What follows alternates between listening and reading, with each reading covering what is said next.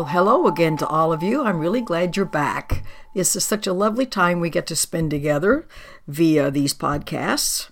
A few days ago, I had the opportunity to visit friends at a lovely little dinner party, and the host and hostess own a couple of large dogs, and two of the other guests brought their dogs along, so there was a big love fest with the animals, and of course, as you can imagine, it's a very dog-friendly household, which really reminded me of my last two dogs.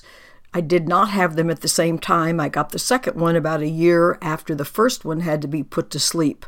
A really terrible day in my life. And in any event, the first one I brought with me from Colorado when I moved to Florida. She was a huge, gorgeous German Shepherd. She was a real German Shepherd, although I did not get her over there. I got her in Colorado, but she was very large and did not have the sloping hindquarters that at least a lot of the German Shepherds here in the southeastern part of this country have.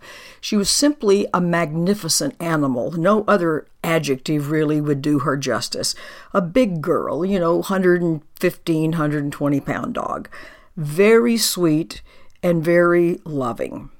And then the second dog we had was a big Rottweiler mix. I don't know why I ended up with these two enormous girls. She was mostly Rottweiler, but she had something else thrown in there a little bit. She had longer, floppier ears and a tail that had not been cropped and so on, and not quite so barrel-chested, but she too was in the 115 to 120-pound range. And precious animals. So at that time, I had a lot more private clients than I have time to have now. And I would always warn everybody, I have a big dog, but don't worry because she's marvelous and very friendly. So each of these girls taught themselves, because I didn't really do this, that when somebody came to the door, they would sit down like ladies and lift up a paw so she could shake hands with whoever was coming in the door, and it was all very sweet.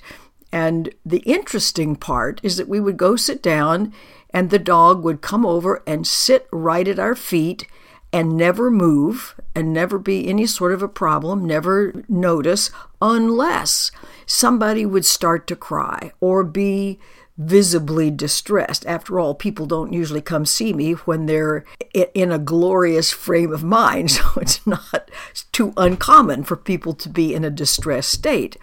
And on that occasion, the dog would get up, put a paw up on the person's knee, and look directly at them as if to say, I'm here, you're safe. Both dogs did that, and since I did not have them at the same time, it's not like one learned from the other. They both had this empathetic sense of recognizing when someone was in distress and being very present with them. And as you can possibly imagine, this had a beautiful, comforting effect on people, and they always ended up with a smile on the face. And I thought, wouldn't it be great if we had as much sense as the dogs do? Now, one of the hallmarks of how they were operating was that there was no judgment. There was no separating those who deserved to be comforted and those who did not. They were simply 100% there. It was just beautiful to watch. So what if we conducted ourselves with the same kind of grace and dignity that those girls did, and that wherever we happen to be, we have foremost in our mind to convey, I'm here and you're safe. Because you're safe conveys a lot more than just those two words, you're safe. It also indicates you must be good. You must not have harmed anybody. You must be deserving. You must not need to be punished, because you can't be safe unless those ideas are in place. And it really doesn't matter what you're offering this empathy to, whether it's a fence post or a person or a bush, because when you're desiring to offer that to someone else, it's in your mind. You're the one who is marinating, if you will, in this idea of being there for someone else without any judgment. No need to be in judgment, because one of the things that we're all instructed about is that anybody's non-loving behavior is a call for love. Because nobody behaves in a non-loving way unless they feel unsafe, unless they fear punishment, unless they believe the old adage that the best defense is a good offense. And so one does not want to be stopped at the form or at the behavior, and to simply recognize, no matter what, I'm here. And because I'm here and being here for you, you're safe. It's just a marvelous message. It says, I see through your facade, even if you don't. I know you're worthy, even if you've forgotten that. And it employs one of the great principles of living that so many people seem to somehow miss, which is what I want for you, or what I offer for you, or what I am willing to give to you is strengthened in me. One thing we must undo is the notion that if I give, I lose and don't have any more. That's strictly false, and it has driven us crazy to try to live a life of contentment based on this erroneous premise that if I give, I am bereft, I have less left, and I'm without. Because notice that to offer this to you, it's got to be in my mind. And if it's in my mind, I am always the first recipient, which is why I don't want to give my guilt away to someone else. I don't want to project my shortcomings onto someone else, because I'm the one who will have those fearful notions increased in my own mind.